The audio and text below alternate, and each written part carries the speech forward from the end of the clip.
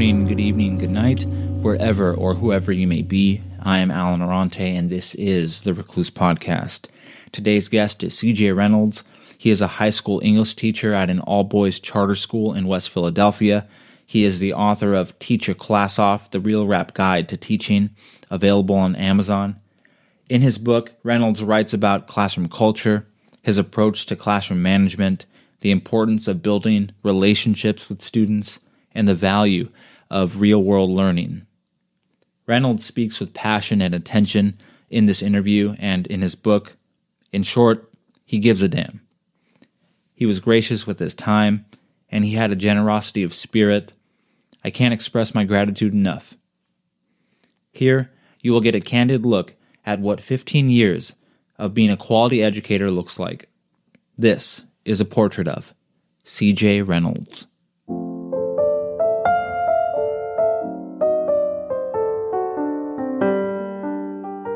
Okay, so Mr. CJ Reynolds, you are the author of Teach Your Class Off, the Real Rap Guide to Teaching.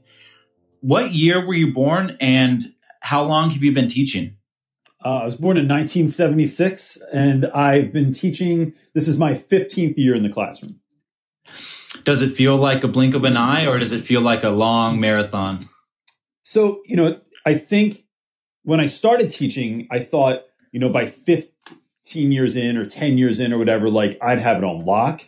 So I think that is kind of the eye-opening thing, is like you realize that there's still time to go. But I also thought by I'm 43 now. I thought by 43, first of all, I thought you were basically dead. And I also thought that I would be like, I'd have life figured out also. So I think it's felt like that blink of an eye. So writing the book has actually been a really good way to look back and think wow, oh, man, I've done a lot of stuff. Like there's a lot of things that have happened in that time. What year did you start teaching? Oh gosh, this is why I teach English, not math. I want to say 2005, 2006, something along those lines. Yeah, and that doesn't sound like that long ago. I'm 30, and that doesn't sound that long ago. That sounds like, 10 years, 7 years ago to me, but that's 15 years ago. And that's scary. I mean, was the world a different place back then when you first started teaching? Have you seen the world evolve since that time? So I think the interesting thing that sort of happened is social media has become such an incredible tool for teachers that are daring enough to use it. And that has been an amazing thing. One of my favorite things that's happened over the last 15 years.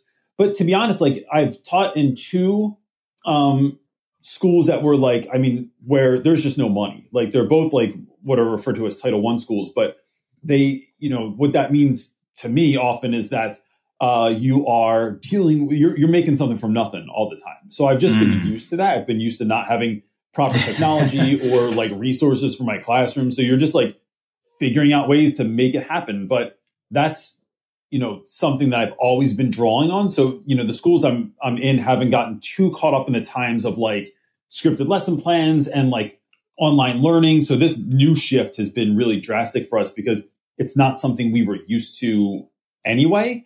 And the other thing I think is this sort of online community of teachers, whether that's YouTube or Instagram or Facebook or LinkedIn or wherever else they are, Twitch, that has been growing and growing and growing. That's this free online resource for educators. And that to me is really exciting because it's removing all of the gatekeepers from the information. You don't have to have a book. You don't have to have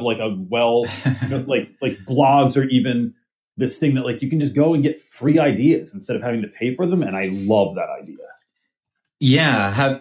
I would guess that you've lost count of the amount of things you picked up just because of this online community.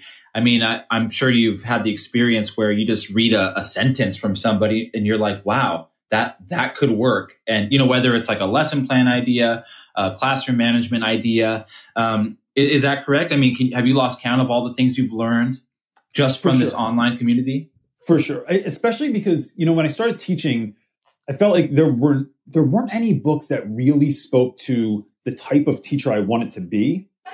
And so to be able to find people that I like I often think of them as like these are people that are like the same type of crazy as I am, and then be able to communicate with them no matter where they are in the world, and then that it really breaks down barriers where there's a guy in education, this guy Ron Clark, who started the Ron Clark Academy outside of Atlanta, and he's really famous. I mean, he's friends with like Oprah and all these kind of like superstars, right? So I'm on a live feed the other day that I do every day on my Instagram channel or my Instagram platform. And Ron Clark just pops in. And like, I don't know how he found me. I don't know why he knows about me. Next thing I know, he's DMing me and asking me like if we can talk at some point. So it's just like, but if I sent an email to him or wrote a letter, it would have had to go through all these different, people probably to get to him. But, if you're on the internet, like that's what it has done is it has removed gatekeepers where you now have access to people you wouldn't have before. And especially people, like I said, that are the same kind of crazy as you are. So you feel like you're getting down with people that you want to get down with. Yeah, that is so crazy. In your book, you mentioned a couple things like that, where, you got into contact with somebody through Instagram, people you thought you would never get in touch, people that are just untouchable, like, the person you just said. One thing I was impressed by, and I'm not sure how to even pronounce his name, but is it Raf Esquith? Oh, Rafe Esquith. Yeah. I had to read his book in a class I was taking a few years ago by now. And you actually had him on your Sunday, I forget what it's called. It's like your Sunday night show, right? Yeah. Yeah. That is so awesome. It was incredible because that's another guy that there's no way I should have access to someone that's like, it's just not that easy to get in touch with people, right? It's not saying that they're more important or they're like cooler or anything, but it's just impossible to get access. And so I don't even remember how, I think I DM'd him, which I can't even imagine he's even on Instagram, but I like shot him a DM and I was like, hey, I'm doing this thing. It's for teachers. It's completely free. Would you be willing to lend your voice? And he said yes. And I was like, what? Like what? Because, I sit there at night and I just DM like people that I like all the time. Now they could be the singer from one of my favorite punk bands or my favorite hip hop artist or someone in education or business. And sometimes you hit and sometimes you don't. Most of the time you don't. But when every once in a while, someone that you're like, damn, like, all right, like that's kind of cool that this happened, and I got you on. So yeah, it was really, really wonderful. Yeah, I was floored by it because I've only read one of his books, Teach Like Your Hair's on Fire. And I loved it. And I think I'd actually commented on one of your photos, I don't know, a couple weeks ago, saying that you had announced your book or you had mentioned your book. And I was like, wow, this actually kind of reminds me of that book. And I read your book and it's similar in some ways, obviously a lot different. You hit a lot of different topics. But your book is really good, because I didn't know that much about you before. I won't pretend to have been following you for years or anything like that. Mm-hmm. So I had no expectations in reading your book, but I have to say after reading it, it was really good. I mean, it's on par, frankly, to Teach Like Your Hair's on Fire. So I'm impressed by it. I thought it was nicely done. That's a huge compliment, man. I appreciate it, especially when I had zero interest in my life in writing a book. And then when I was approached with the opportunity, I was like, sure, like I'll do this. But like I had never done it before. It's not like I've been writing. So that means a lot. I mean, I did put a lot of time and effort and work into it. I don't mean to minimize anyone that writes constantly and that craft that is, but it was definitely difficult. But again, like to be compared with Rafe Esquith is just about as high a compliment as you can give. I appreciate it. Yeah, I mean it too. I had no expectations in reading the book, so I was really, really happy to find that it was. I'm like yesterday, I was finishing it. I'm sitting in the patio, like smiling, laughing. I would have to pause. Like I'd be reading a chapter, and I would have to pause, and all of a sudden I would be in a daze for 3 minutes thinking about my 8th grade teacher and things that I learned. So it was actually it was an exercise in reflection too. So your book is good in that way too. Not that I'm just reading about you and your class, but that it's making me think about my own experience too. That's awesome, man. So let me, I'm curious to pick your brain on a few things. I assume you student taught, right? I did. Was that what, some people say the first year of teaching is the hardest. But I've also heard people say that they thought student teaching was harder than their first year of teaching. How do you weigh in on that? So I think the hardest thing about student teaching is you're making no money. So it was like living off credit cards and my wife's tips at work. So it was that was tricky. I think I had a really great teacher that I was paired up with. And so I think because of him, it just made my experience. Yes, it was hard, but it was so worth it that I just feel bad for folks that don't have, that same kind of perfect pairing where this guy who I'd done like what they call your practicum, which is essentially you go into a classroom and you observe for like a couple of weeks or months. And, he was, I don't know what I did that impressed him. I was sitting in the back of his class, like sitting up straight, I guess. But he contacted my college and asked if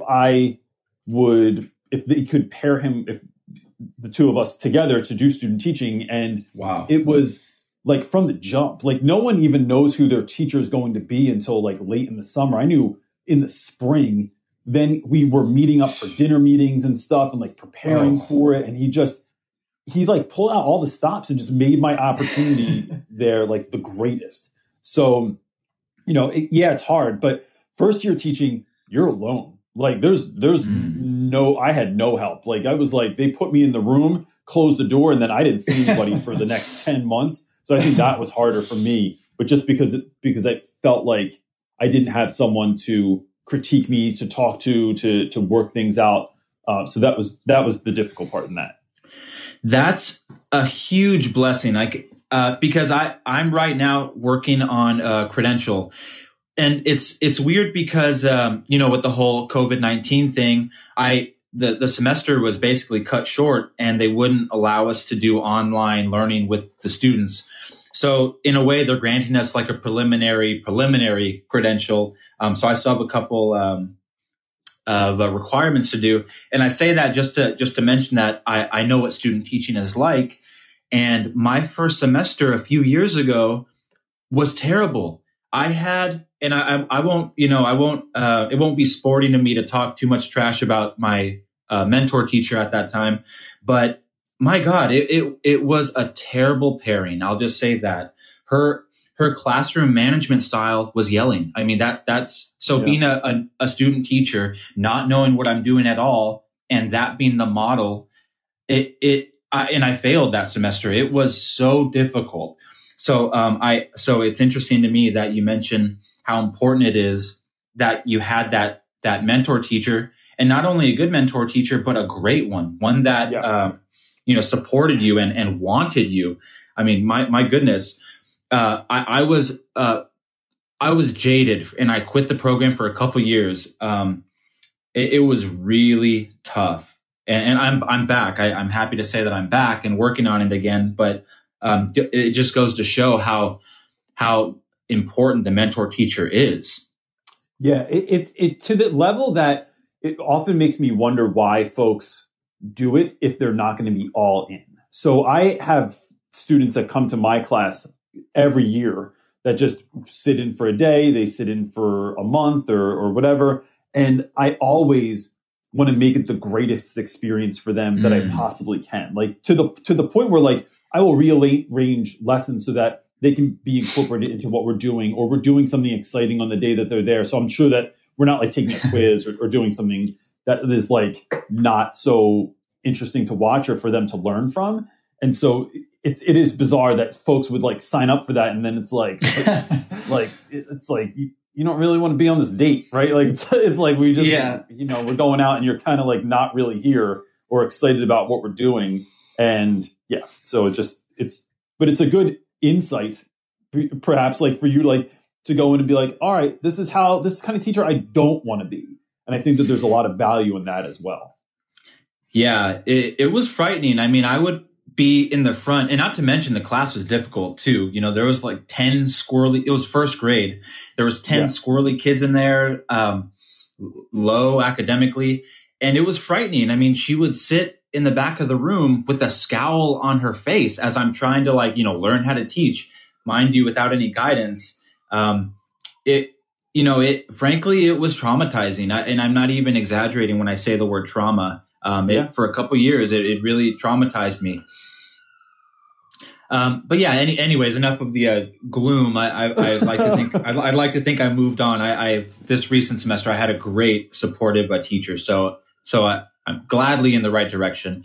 In terms of your idea of what teaching was, before you had your first classroom, maybe even before you student taught, were you like a lot of us who romanticized what the job was? You wanted to go in there, guns blazing, kick the door down, save every kid. How did you look at teaching before your first 100%. Day? I read all the same books. I watched all the same movies. But I think that quickly changed, moments after I got in the classroom, and I realized no one was waiting for me. You know what I mean? Like there was no one waiting for me, sitting there hoping that I would show up or that a good teacher would come up. Like that just wasn't there. And so I had to pivot and figure out what was my use and what kind of teacher, what could I draw on what were skills I had already that I could pull into the classroom. And I think I'm still guns blazing all the time, but it's from a different angle these days than it was back then. Right. Yeah. I get I think of an analogy. I think of anybody who watches a UFC fight, for instance, says, oh, yeah, I can go in there and, start, I'll just swing really fast, really hard. And, they'll be knocked out before I know it. And then you get in the ring and all of a sudden it's like, whoa, this is a harder game than I thought. Was it sort of like that where, you show up on your first day and all of a sudden you're getting punched, not, literally, of course. Did you have that experience where it was suddenly very real that first day? Yeah. So I remember and I may have talked about this in the book. I remember that first day where I'm in my classroom. I'd spent a week or two, getting my room ready and designing it and setting everything up and just being excited about being there. And then that first day, I remember that bell ringing and hearing the kids come down the hallway. Dude, I was terrified. It was I was instantly what did I get myself into? And then that was it. So I was surprised, I'll say, when students came in, how responsive they were, because I thought of myself at the time as being so young that why would anyone possibly listen to me? But kids have just sort of been conditioned that when they come in, they sit down and they listen to the teacher. And you have a little bit of time in the beginning of the year, a couple days where you can kind of, kids aren't talking as much, they're not acting out as much. But if you don't use that time wisely, oh goodness, then it can turn into madness. But what I've also learned is that it's all dependent on me. That if I'm in my best place that I can be, mentally, physically, spiritually, I can get a lot more done when I go to school, because the things that happen don't knock me down. If some kid yells at me or curses me out or throws something across the room, it's when I'm in a good space, bro, what do you got? You got nothing. I just feel like I'm at the top of my game. And that's when, if we're talking UFC, that's when you start walking in the ring looking like Conor McGregor with that swagger, right? and not being scared. But you have to lean into who you are as an individual and not look at, whatever book you read or whatever Harry Wong said to do on the first day of school, or that stuff works for Harry Wong and it might work for a lot of people, but it didn't work for me. None of that stuff worked for me. I had to go a complete different angle than the yelling, screaming, regular beginning of the school year thing. And once I figured out that I could do that and I could win by doing it a different way, then it was game on. Then it was what else you got? I can handle anything now is what it really felt like. Did you know early on, or I guess I should say, how early on did you know how important relationship building is to the classroom management and, the productivity and all those things? How early did you know that building relationships is important? So I think early on, and that part of that, it comes from two places. One, growing up as part of a community that is based in community and having difficult conversations. So the church community that I grew up in really focused on being able to have these difficult conversations, no matter what. Like, you couldn't back down from something. And so if someone hurt your feelings, if someone said something that you felt like it was disrespectful or wrong, we were like in agreement that we would have these conversations. And so that built really deep relationships, because I think that shared experience and things like shared trauma or shared joy, those really build relationships. And so that was one thing. The other piece was, ever since I was a kid, like, young people have sort of been drawn to me in this kind of bizarre way, right? Like, in a way that like creeped me out when I was younger, where like I'd be 17 and I'm in the food store with my mom, and some little kid just holds this dinosaur up and tells me that its name is Harry and like he likes to eat lettuce. And I'm like, dude, what? My mom's like looking at me like, did you talk to that kid? I'm like, dude, I don't even know who that kid is. Like, he just started talking to me out of nowhere. And that has happened so often in my life. Like, I'm 43 and I've been sitting at the kids' table at Thanksgiving my whole life, because it's always happens. It's like, CJ, are you going to sit with us? And when I realized that was like, I don't even know that it's a skill that I developed necessarily, but it's something that I had, that there was this connection piece with young people and I could use it to my advantage, especially in school. That made it easier to make relationships, because it's easy for me to talk to young people. I do not get scared off by them. I don't get put off by their weirdness or their crazy ideas or, like weird questions that I get constantly. I kind of lean into that. And then it's what I saw was, especially being a middle-aged white man teaching in a school that was filled with Black and brown children that have a background that I often cannot identify with, I quickly learned that it was my attention and not my advice that was going to help me help students the best that I could. And so that was a huge piece for me. And how do you distinguish between advice and attention? So, yeah, just I guess simply that. How do you distinguish between those two, and why is the attention better or more important than the actual advice?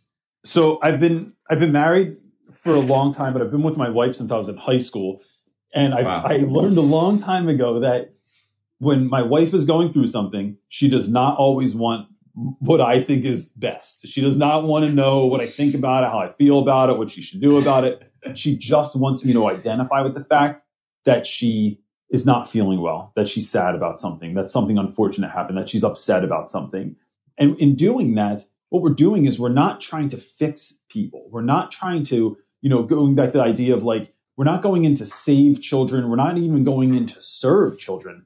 We are going into being community with people. And when you're in community with folks, you can just listen with someone. You just sit in the mud with them when they're going through something difficult. And it's like the difference is putting your arm around someone or just sitting with them and saying, I'm really sorry that you feel that way, or I'm really sorry you're going through this, in a safe space, and not saying, hey, I hear what you're going through, but I think you should do this. Or have you thought about doing this? If someone wants you to, right? I can even say, do you want my feedback, or do you want me to just be quiet with you? And kids will often say, I want you to be quiet with me. And especially when they're going through something that I have no experience with. When someone's, brother is murdered, when someone loses a friend to gun violence, when someone's taken away, when their parent goes to prison, when they're taken away and put into foster care. Like, I've never had to live through that. And so I can't pretend that I know what you should do if like, hey, but maybe you could write your mom a letter every day while she's in jail, or, hey, like, look at all the time you did get to have with your friend. Instead it goes, no, bro, this sucks. And I'm just going to sit with you in it every single day that you need me to do it, forever and ever and ever. And that is the huge difference, I think. Yeah. Do you find that you're getting better as the years go on at detecting what to do? Or is that just something that is ingrained in you? Are you getting better at this as the years go by? Yeah, because I think what you do is you get better with the uncomfortability of it. So initially it is, I'm a helper, like by nature. That's who I am. And so I like to help people out. And so when someone's going through something difficult, I want to show up. I want to help them out. I want to do the thing that's going to make them feel better or whatever. And it's holding that off and just being okay with sitting uncomfortably. Because, man, when you're in a room with someone and they come in, you didn't even know you had a connection with them, and they open up with you that they have been cutting themselves and that no one knows about this, and that like you can't tell anyone, which is of course like a whole nother conversation, because you should absolutely tell someone. But when you are trusted with someone's trauma or grief or worry, that is, it's very, very uncomfortable sometimes. Or, I've had like one time when I was working in Camden, New Jersey, I had this young lady that I don't even know if I wrote about this in the book either, but like, I had a young woman come to me, and the first time this really happened to me, where someone really shared something deep, she told me about how her father had attacked them when they were younger with a fork, and was stabbing the family with a fork. And like, it was this horrible scene. And since then, her little brother didn't talk ever in class. He was like selectively mute. And so when I got her brother in class, it was like, if I had known that, if I hadn't been a trusted advisor to her, or at least a trusted ear, I wouldn't be able to teach her brother in the way that he needed, right? Like, it's about learning people's love language also, and learning because everyone wants attention, just not everybody wants you to know about it, and they don't want you to do it the same way you want to do it, right? So I'm a very out loud person, but sometimes people just need to be cared for and quiet. And so I think that that's what you start learning is people's love language, and I think you get better at feeling uncomfortable in the moment. Yeah, it's such hard water to tread. I haven't experienced like anything that deep yet, and my experience is limited. But even some of the experience that I have had have stayed with me over the years. For instance, my first semester student teaching, I felt like a kid back then. I was 21, 22 or something. I really felt like a kid. And it was first grade, and one of the students, he was very tall for his age, actually. He barely spoke. His, I don't know how to put it any better than this, but his skin was just like, he just wasn't taken care of, really. Yeah. And he never left my side. He would wrap for lack of better words, wrap himself around my arm, and would be very fidgety, couldn't focus for more than 3 seconds. And you meet, we met his mom, or I met his mom, the teacher had already known. And as soon as you meet the mother, you're like, oh, kind of makes sense what's going on here. Despite whatever the facts may be, it's sort of clear why this kid is like this. And I student taught just this last semester, and that, it's been a couple years. That kid's now a fifth grader, and he was at the new school I was student teaching at. And he's in a foster family and is doing great. That's awesome. It was so awesome to see him. I had approached him and said, hey, do you remember me? And at first he didn't, but then, all of a sudden a smile crept on his face, and it all came back to him. And I have to wonder if maybe he put those years out of his mind or something. I would think he would have recognized me immediately. Yeah, no, that's I think common is like kids when dealing with trauma. There are students that I've dealt with that their brother or sister will tell me one story about the family, and then I'll have them in class, and they have a completely different memory of that. And it's students that are trying to be safe. They're trying to figure out a way to minimize or manage their hurt. And sometimes what seems like the best way to do it is to put it out of your mind. But it's like a survival skill for a lot of kids. Yeah. Yeah. Those, there's a few kids that I'll never forget, just little things like that. And I find myself wondering how they're doing, what they're doing. So I can relate at least a little bit so far. I think maybe, I can't remember where I heard it, but that some teacher said, when I'm asked how many kids do I have, I say I have, whatever the number, like 500, whatever it is, because you really feel like, they're a part of your family. Do you have that feeling?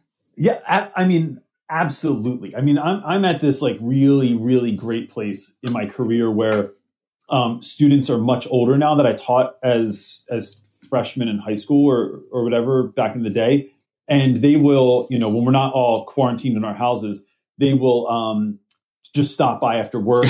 They will go out for like a beer because they're totally old enough to go out for a beer, and like or I'll go out and meet their families, or I've been to weddings or baby showers or out for coffee with folks, because it's, when you're building those relationships, I'm never building a relationship for a year. I'm building a relationship for a lifetime. And that is like, and anyone that wouldn't do that, it just makes me always wonder, like, man, like, you spend so much time, like, you want to see how this all plays out in the future. So I just did like a 2-hour call with an old student the other day that I haven't spoken to in probably a decade. And she hit me up in a DM, asked my advice on something. I said, let's do a phone call. And then we just started talking for like 2 hours. And, I want kids to know that, because, it's still in your early to mid 20s. It can be a very confusing time in your life. And if you don't have someone that's really willing to listen and try and give good advice, then I think, we think, kids are older, or like I have my own students now or my own life. And it's like, no, this is the good stuff. Because when they come over and I'm having coffee with a bunch of kids, or, whatever it is, like I come home from work and my wife's making Mexican food in the kitchen with a bunch of students. It's like, it's the best. Like, I don't know why anybody wouldn't. It's awesome. Yeah, it sounds like, it's the culmination of a career. The way you sound when you talk about it, it sounds like you're sort of in a heaven on earth. Yes, absolutely. I mean, it is like, last week, some old student just dropped off Krispy Kreme donuts to my kids, like just left them on the front door. I got a text, check your doorstep. Which, the squirrels got to them before I could, and they ate one of them. But other than that, I mean, it was like just this really kind gesture of like, you just don't know what your effect is on a child's life when you have them in your classroom. And so, and it's just a beautiful thing to be able to keep up that relationship over the years. It's like one of my favorite parts of the job. Yeah, it reminds me, I remember, I'm curious if you remember this day in your life, but I remember the day that I decided that I wanted to become a teacher. And it was in college, and I had written a speech. I was in a speech class, and I had to write a speech for the last day of school. And I remember in that little speech that I wrote saying something like, teachers are like farmers or gardeners. They plant a seed, and, over the course of a lifetime, something blooms. And it's, teachers plant seeds that don't grow necessarily in the year they have them, something to that effect. Yeah. And it sounds like your career, that's what you are, and that you're sort of reaping the rewards and the fruit of your labor, even after all these years. Yeah. Well, I think more than planting seeds, I think, I often talk to my students about, like, if you see like a seed for a maple tree, right? The seed has everything in it that it needs to be the greatest maple tree ever, right? What it needs is the right conditions in which to grow. And so as educators, I think what we're doing is we're creating spaces and places and opportunities for our students to be able to reach the best parts of themselves. They already have the greatness in them. They already have all these innate skills and abilities and wonder, but are we creating environments that are conducive to students being the best they could possibly be? Or are we stifling their creativity and their wonder and their skill sets because we're just, doing any number of things that schools often do wrong? But it's like, it's sort of giving kids permission to be awesome is what you're doing, and then creating an environment in which that is conducive. Well, that sort of reminds me of what's sort of a shame for so many classrooms and teachers and schools. I subbed, in the time that I quit the program, that big break I had, I was subbing for a couple years. And interestingly enough, those years that I subbed, they really taught me more than the program did. Like just being, having to actually be responsible for the students is so much different than just sitting in a classroom, reading a textbook, the professor telling you what it's going to be like. You mentioned that in your book, something to that effect of, no matter how many books about swimming you read, and, even if Michael Phelps shows up, that's not the same as being in the pool and learning how to swim. So I know what that feels like, at least on the level of being a sub. But what I was going to say is that being a sub for a few years, going to a lot of schools, a lot of classrooms, a lot of groups of kids, you look at the walls on some classrooms, you see how some teachers are when you walk down the hallway. I can't tell you how many times I've walked through a school to get to the classroom, and I walked right past the principal and they didn't even look at me. Don't you think that the principal wants to know who this stranger is on their campus? Like, I've been ignored by so many principals, so many teachers, and I just have to wonder, what message does that send to me as a guest? What message does it send to the staff and the students? I get more attention from the students than the staff on a lot of occasions. And it just speaks to how important the culture of a school is. And it makes me wonder, and it makes me sad, frankly, to be on these campuses where that's the mood. I feel like I'm invisible.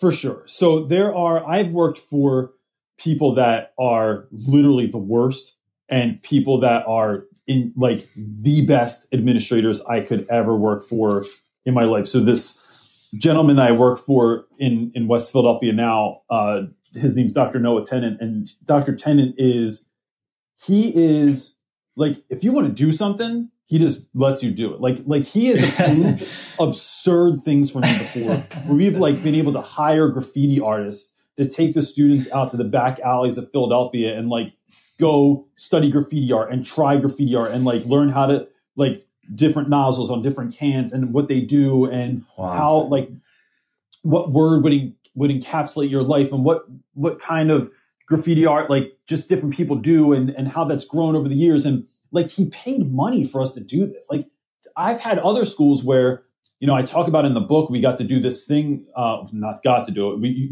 used to do these things called super secret class trips, which is not something I recommend people do, but alas, I did it anyway. So where some folks that I knew through someone else were coming back from just filming Deaf Poetry Jam on HBO, which was a huge show like in the early 2000s with Most Deaf.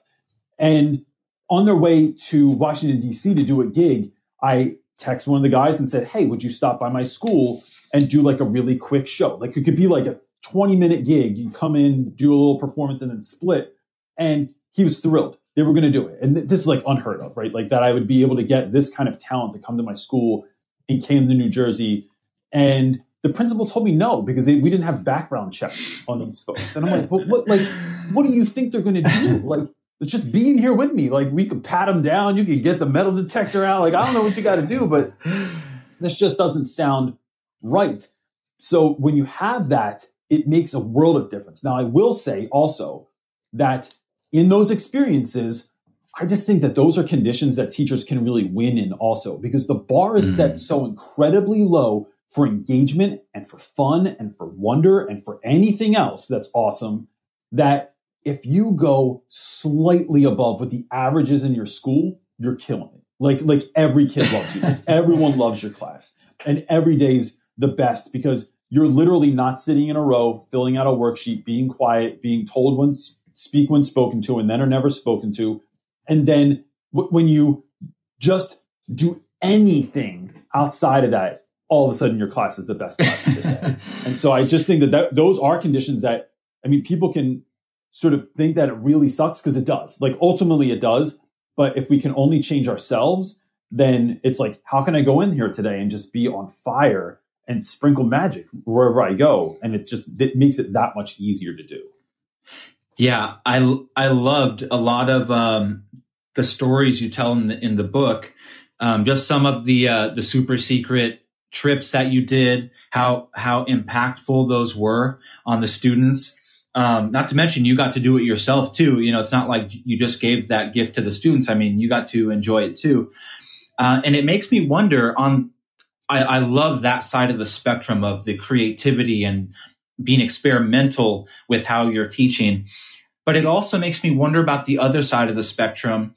And again, referencing my experience in other classrooms and seeing other teachers work, it seems like so many teachers nowadays, and even in my own experience, really are just factory workers who are trying to pump out students who just meet the status quo. Their job is to just teach the book, send the student off, and the student hopefully can work, hopefully can crunch numbers and write a coherent sentence so that they can get a job. Well, how do you view your job as an educator? Are you simply just trying to pump out students who are going to be successful in the world? How do you view your job and what you do? I think so. One, I think, everyone's fighting a battle that we know nothing about, right? I don't know who coined that phrase, but it's so true in teachers and in students.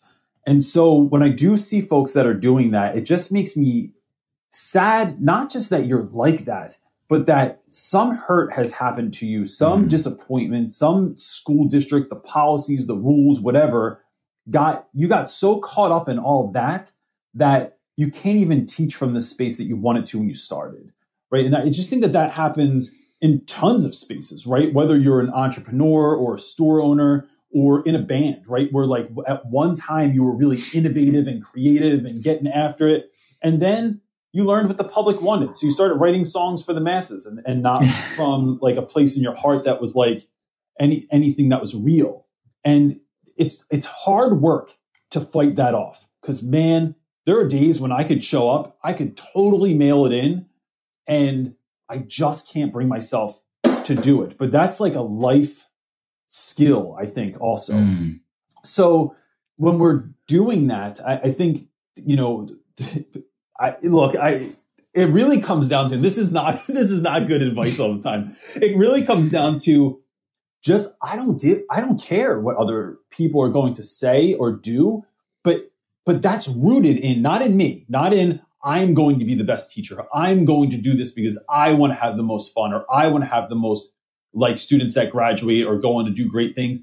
If it's based in what is best for students, it gives you a level of confidence, I think, that is so far beyond what anything I would want for myself, that it's like, look, the kids deserve a class like this. The kids deserve to have DJs come into my classroom, or African drummers or dancers or entrepreneurs. The kids deserve to make fire outside when we're talking about Lord of the Flies, or to go out and do like graffiti art with sidewalk chalk all over the front of the school, and on the ground too. I'm not talking about like on your building, but but even that would be cool. Like the kids deserve a classroom that doesn't have rules all over the place and doesn't have like lame ass old like inspirational posters and things that say like in 12-point font on the other side of the room what a noun is. Like I'd rather have something on my wall that looks that inspires wonder. There's a reason that everyone watches Harry Potter and loves Hogwarts, because it looks awesome, right? It's not like every high school classroom in America that is plain white walls and looks more like a mental institution from the early 1900s than it does a classroom. And so when we can create spaces like that, I think that it really lets kids know, it's sending a signal that one, this is a safe space. You can be exactly who you are in this classroom. And two, that I care about you, that I care about my job, that I want what is best for you. And so when I think about the kind of teacher that I want to be, like, it's never about me. I think education is only ever about students, and it's about you as a student this year. So it changes from year to year because, just like my lessons do, like, everything in our world changes so quickly. It's like, I can't pretend that, I don't know, my Mario Brothers lesson that I made 12 years ago is still going to be relevant now when everyone's playing Fortnite or Call of Duty or whatever. I can't pretend that, my KRS-One or my Public Enemy lesson that I made in like the late 80s, is going to be relevant to kids that are listening to Uzi and Meek Mill. It's like you have to adapt and grow with your students and see what is fitting for them now. And then that's, you fit that in there as well. So I think I answered your question. That was a yes. No, that was perfect. I like, you say something in the book to this effect, and you were sort of talking to the point right now. I think it was such a good point to make in the book where you ask why. In the context in the book that I'm thinking of, it was about classroom management. You said, ask yourself why. Why do I want the kids to be quiet? Why do they have to sit down right away? That kind of thing. And the answer is, and you can actually push it further to why you made a lesson the way you did. So, okay, the lesson is just to stand in front of the class and read out loud. Maybe that's valuable, maybe it's not, but you ask yourself, why am I doing this? And it's interesting that you say everything is always about the student. So I think of boring lesson plans. I think of teachers that make their job very easy. It's the same. And I had plenty of these teachers when I was in high school where we just cracked open the book every single day. And maybe there was a lecture, maybe we read. And that's literally the only memory that I have of this 1 year of high school for history. Why is it that I don't remember us doing any activities, any projects, any discussions, really? It's just the same thing over and over. So my point is I think you make a really great point in that asking why you do something or why you expect something is just telling. How did you learn that? Where did you get that idea that questioning yourself and allowing the students to question you is important? I'm not certain where that originated from necessarily, but I know that I've always been a little left of center. And so sometimes it's a good thing. Sometimes it gets me in trouble in my life, but it is, asking why as a kid, I think it just came from reading a lot of books. I mean, I read a lot of at really important moments of my life, reading books like The Autobiography of Malcolm X or Walden by Henry David Thoreau, and reading writers that were kind of telling you to do that were asking you to ask why. And then I noticed, when you're in school, the thing every kid wants to know is, why do we have to do this? Why do we even learn algebra? Why do we learn this? But teachers just go, their answers are always similar. It's on the test. You're going to need to know it so that when you're in geometry, it's going to be important, or in college or whatever. But we don't get to the root of it. What the hell is the use of algebra? And so when I think about things in my life and in terms of why do we learn about imagery and symbolism and metaphors and similes, and why do I have to capitalize my letters? Why do I capitalize names, for instance? Why do I have to put punctuation at the end of a sentence? Why do you take points off if I don't do it? Because it's important, and I'm going to break down why. So every lesson and every piece of it, I tell kids why. Before we read a book and we talk about who the author is, the kids always ask, why do we need to know this? Why do we have to do this? Why does Shakespeare talk like that? It's breaking down. And if you can't answer that question, you need to reevaluate why it is that you're doing it. Because there's value in a lot of the things that we do, but we've just been doing them so long, we forget why the hell we got into it to begin with. And then I think that that's just good practice for your whole life. Why are you eating what you're eating, or exercising, or living where you're living, or married to the person you're married to? It's because, I've been married for such a long time, and I continue to really work on my relationship with my wife. And I have the greatest marriage I could ever possibly hope for.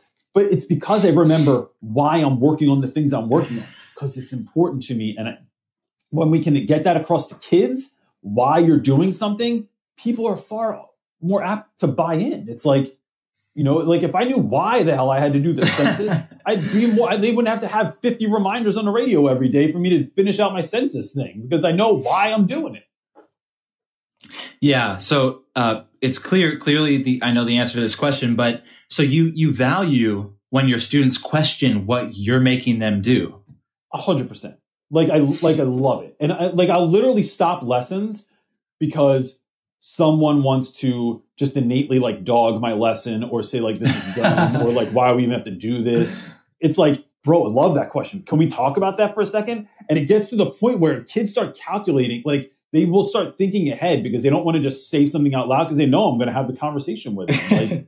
Because there's no, there are no lazy insults in my classroom, and there's no lazy thinking in my classroom. And so I want you to unpack what it is you're talking about, because you're important. Your thoughts are important. So that's why we would even break down those things. What you're thinking is important. Let's talk about our language and how we use it, and what it means to uplift someone and put down someone, and when it's right, when it's wrong. And timing and all of that stuff it's like, I want you to push back because I want to have the conversation about it, because then we can identify the situation and grow from it instead of just sweeping it under the rug.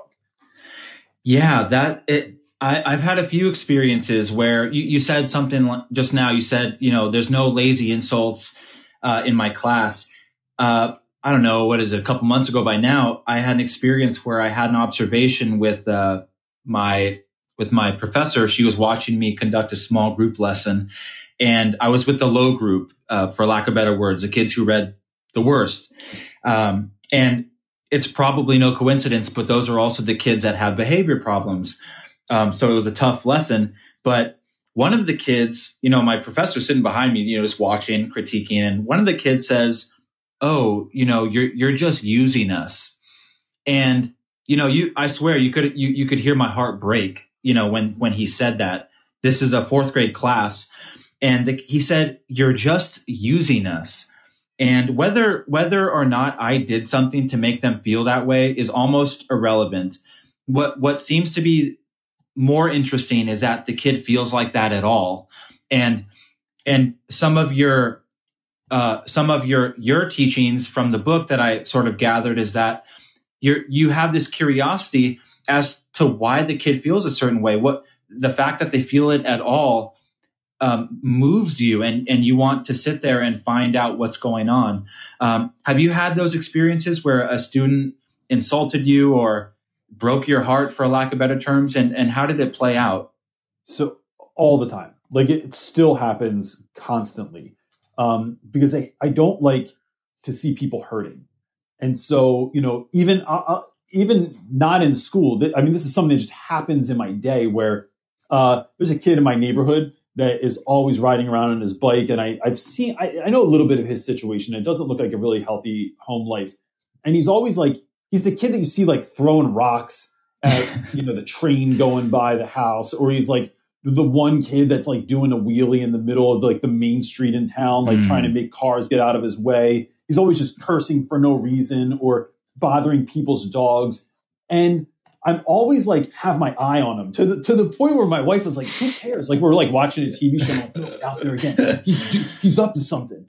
Because I want the interaction. I almost want him to do something to me or to my family so that I can have the conversation with him and say, "Dude, all that you're doing is coming from a place of not knowing how to deal with your hurt." And so when we get to those spaces, then how do we deal with our hurt? Sometimes we punch clay and sometimes we punch people. And so sometimes we bang a drum and sometimes we bang on someone's car. And so if I can get to have that conversation with that kid, I just know that, look, I'm not good at 100 things in my life, but I'm really good at being able to communicate with young people about their importance and getting them to feel safe and to trust me and to work things out with me. And so in that, I've had any number of students that have like literally told me that they hated, like the young woman that wrote my foreword for my book, Romina, was a student that told me that she hated me her freshman year of school. She's like, "I hated you.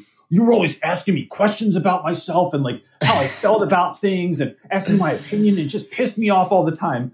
And now she is one of my favorite people ever. Like she's my kid's favorite babysitter. She comes over our house all the time, whether it's to speak with me or whether she just calls my wife for, boyfriend like advice or whatever. It's gotten to that space. So I think what it really is look, you're not going to win with every kid. And there's tons of kids that I feel like I have not been able to be the teacher that they needed.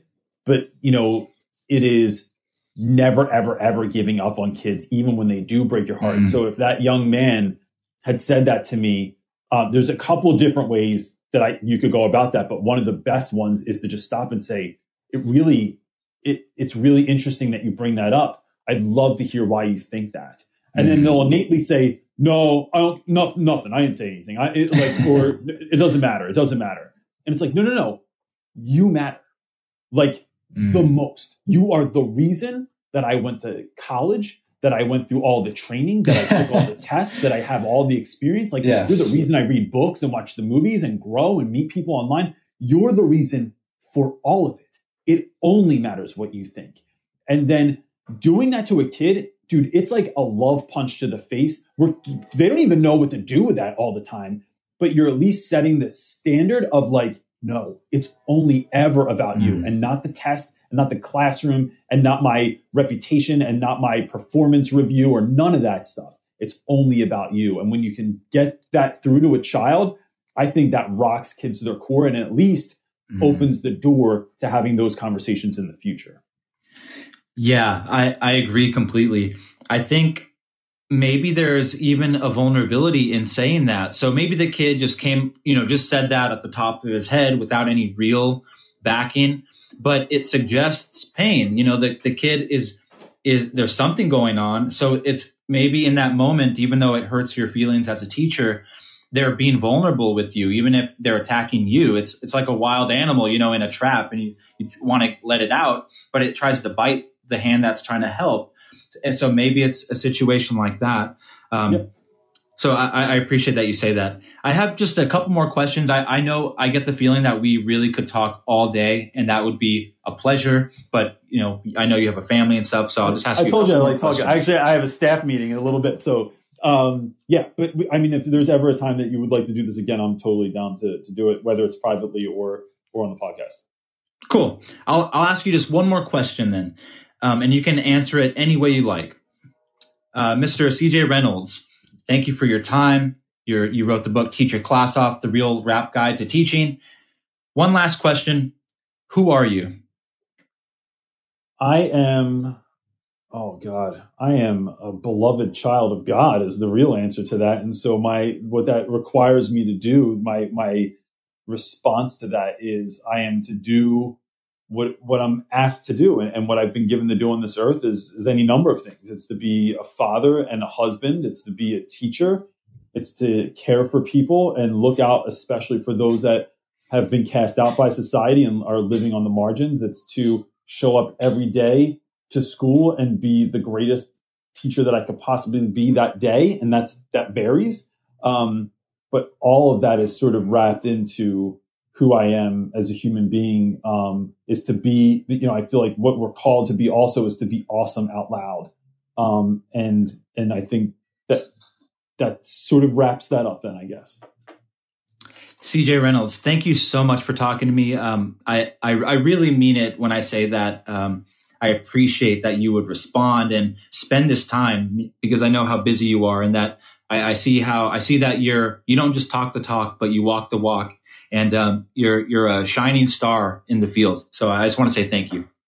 I appreciate it, Alan. Look, man, this stuff is important, right? Like it's important what you're doing. It's important to have conversations, especially at length with people, and to get stuff out there, and just even the work that you're doing, trying to communicate with people and create a space in the world that people can learn and grow from, is everything, right? So I appreciate what you're doing as well.